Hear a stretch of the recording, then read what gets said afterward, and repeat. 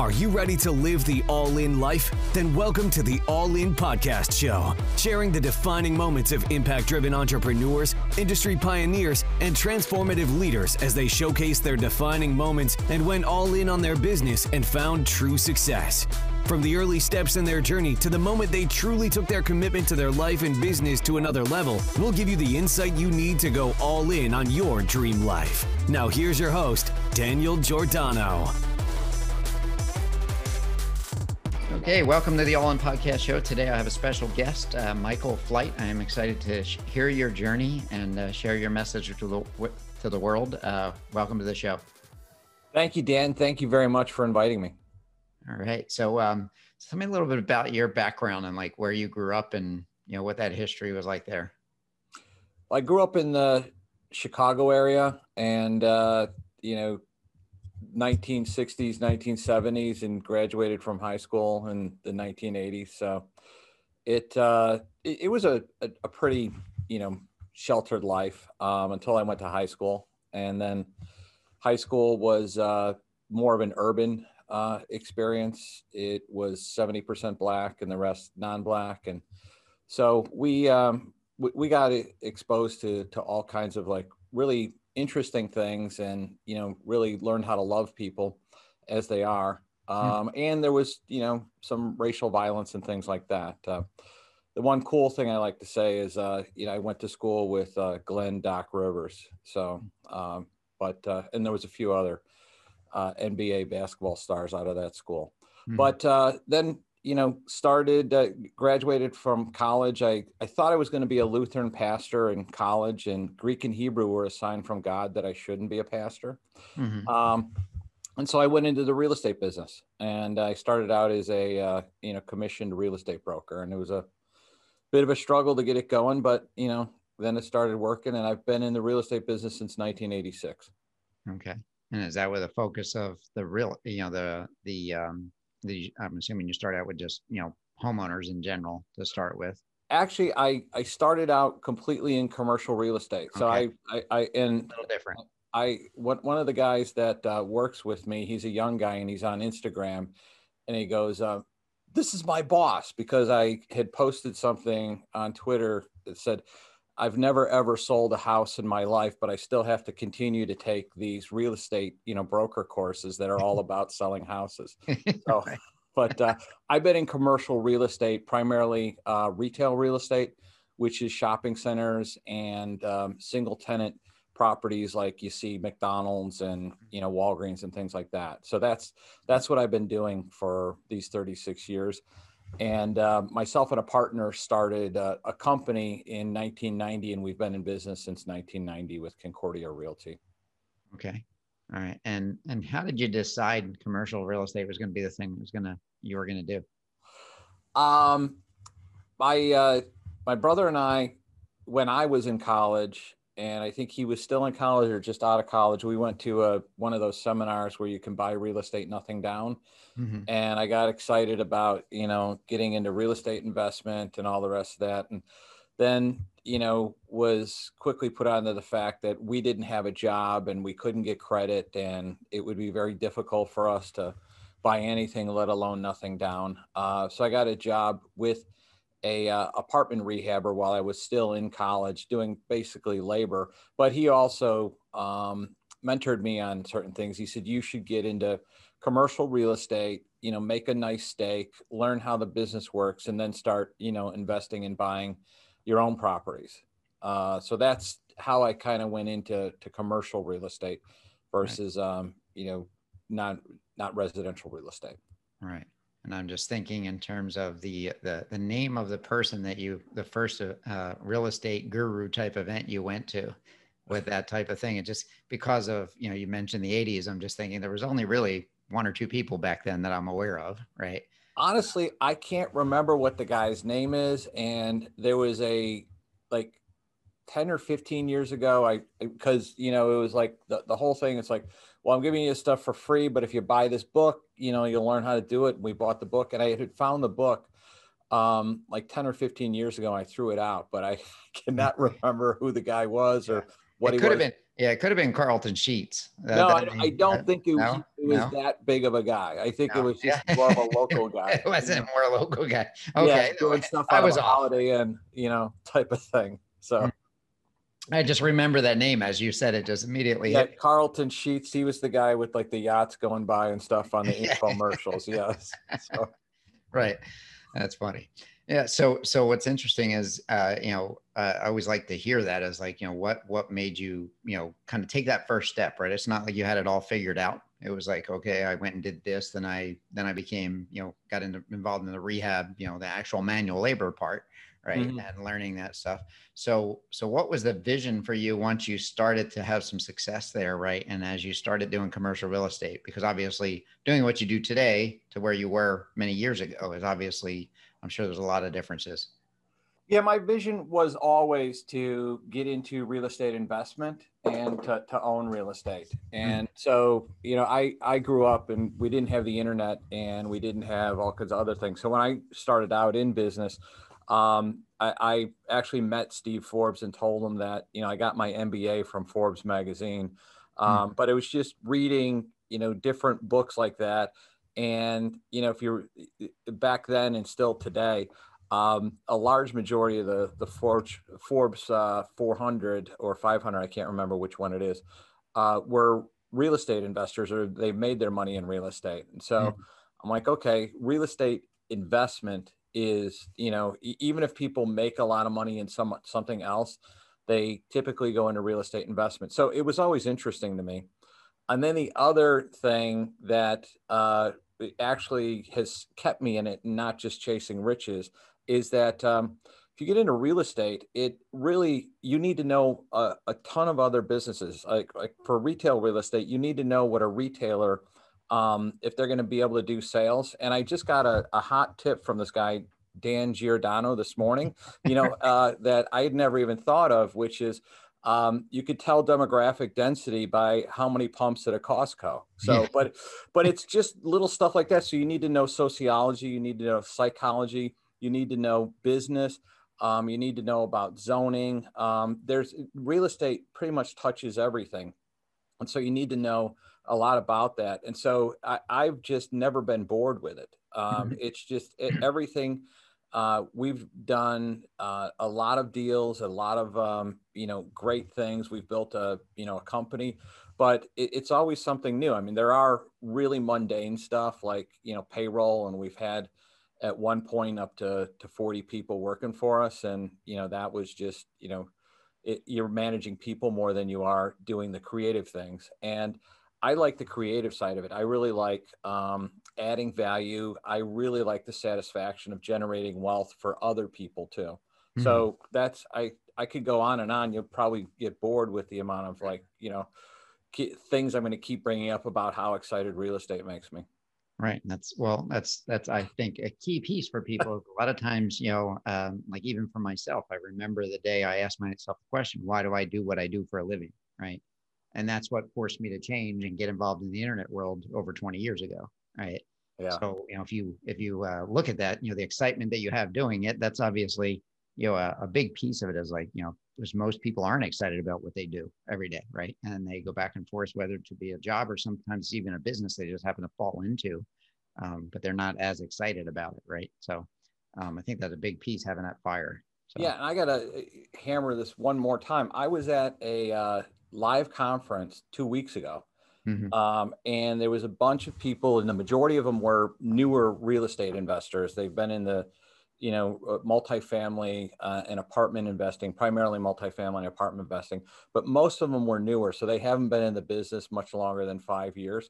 But I tell you, I just get energized being in a group of people that are like, just, I feed off the energy because they're excited. They're like, want to learn things. They want to do things.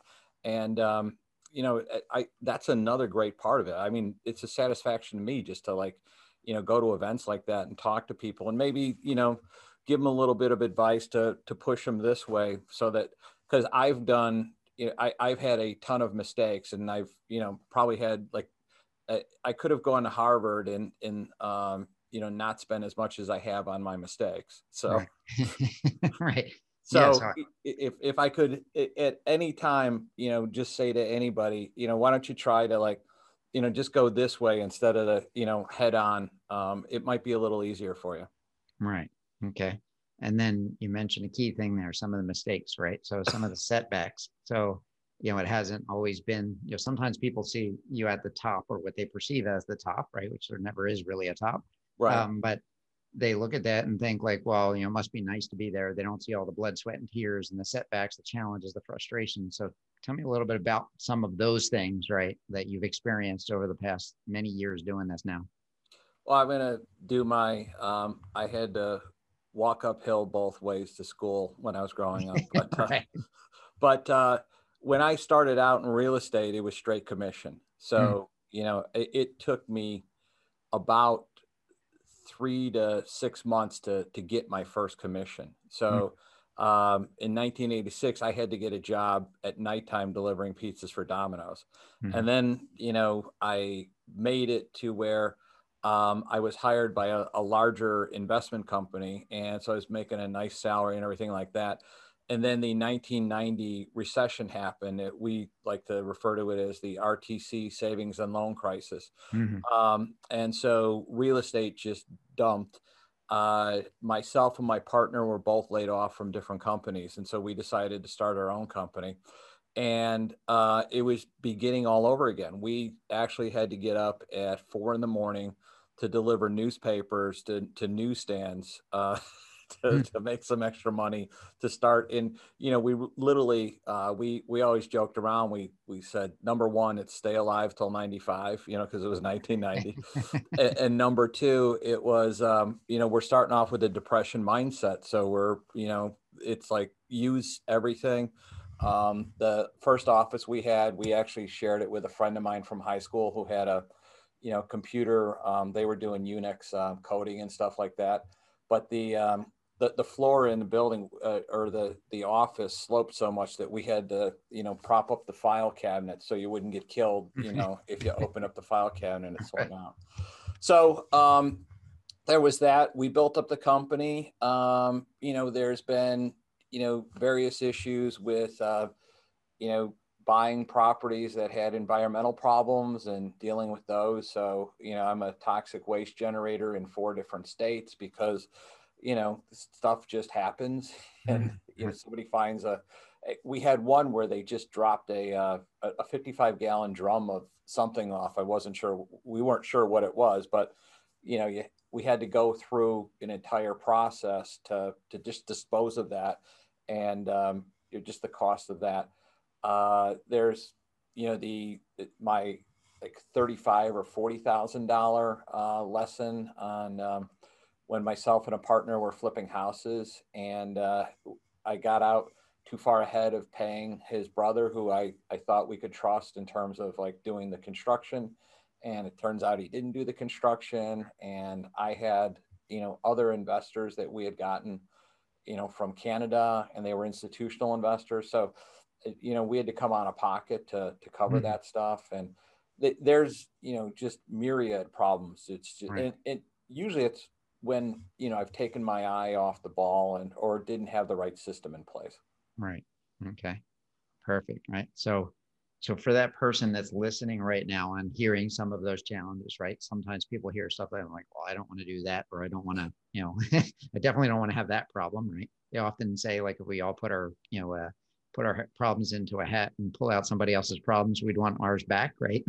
Right. So if you were to, share with someone like the number one thing that they should do, right? Say they're, involved in commercial real estate, doing some of the things that you're talking about here. What would be some words of advice? You shared a couple things there, but what would be like the number one thing you would share with them? I would say have the right team. So having the right team, whether it's, an attorney, get somebody so if you're doing real estate, get a real estate attorney. If you're doing, syndication and investments, make sure you have a securities attorney. So get somebody that's specialized in that. I would also say, make sure you have the right accountant to help you out. And then it's just, if you're doing real estate, make sure you do your due diligence and all the rest of that stuff.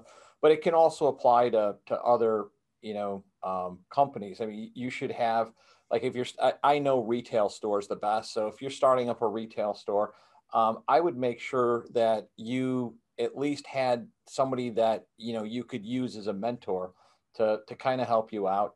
I would, also, put a serious consideration into real estate. And then now, if you're in retail, you also have to have a web presence. So, you're going to have a team of people that, understand SEO and understand SEO for your particular business. So this is a key thing because we're starting this new fund, Liberty Real Estate Fund. And it's something that's primarily commercial real estate net lease investments. But we hired SEO people that were really good at real estate SEO, which is real estate residential brokerage, but they didn't know anything about our business. So we ended up spending on them probably close to $16,000, and ended up, it was just wasted money last year. Right. So that's the type of stuff that just try and think about what your specialty is and how you can find specialists in your business. Right. Okay. Great stuff. So from the perspective of life vision, like, what's the world domination plan for you?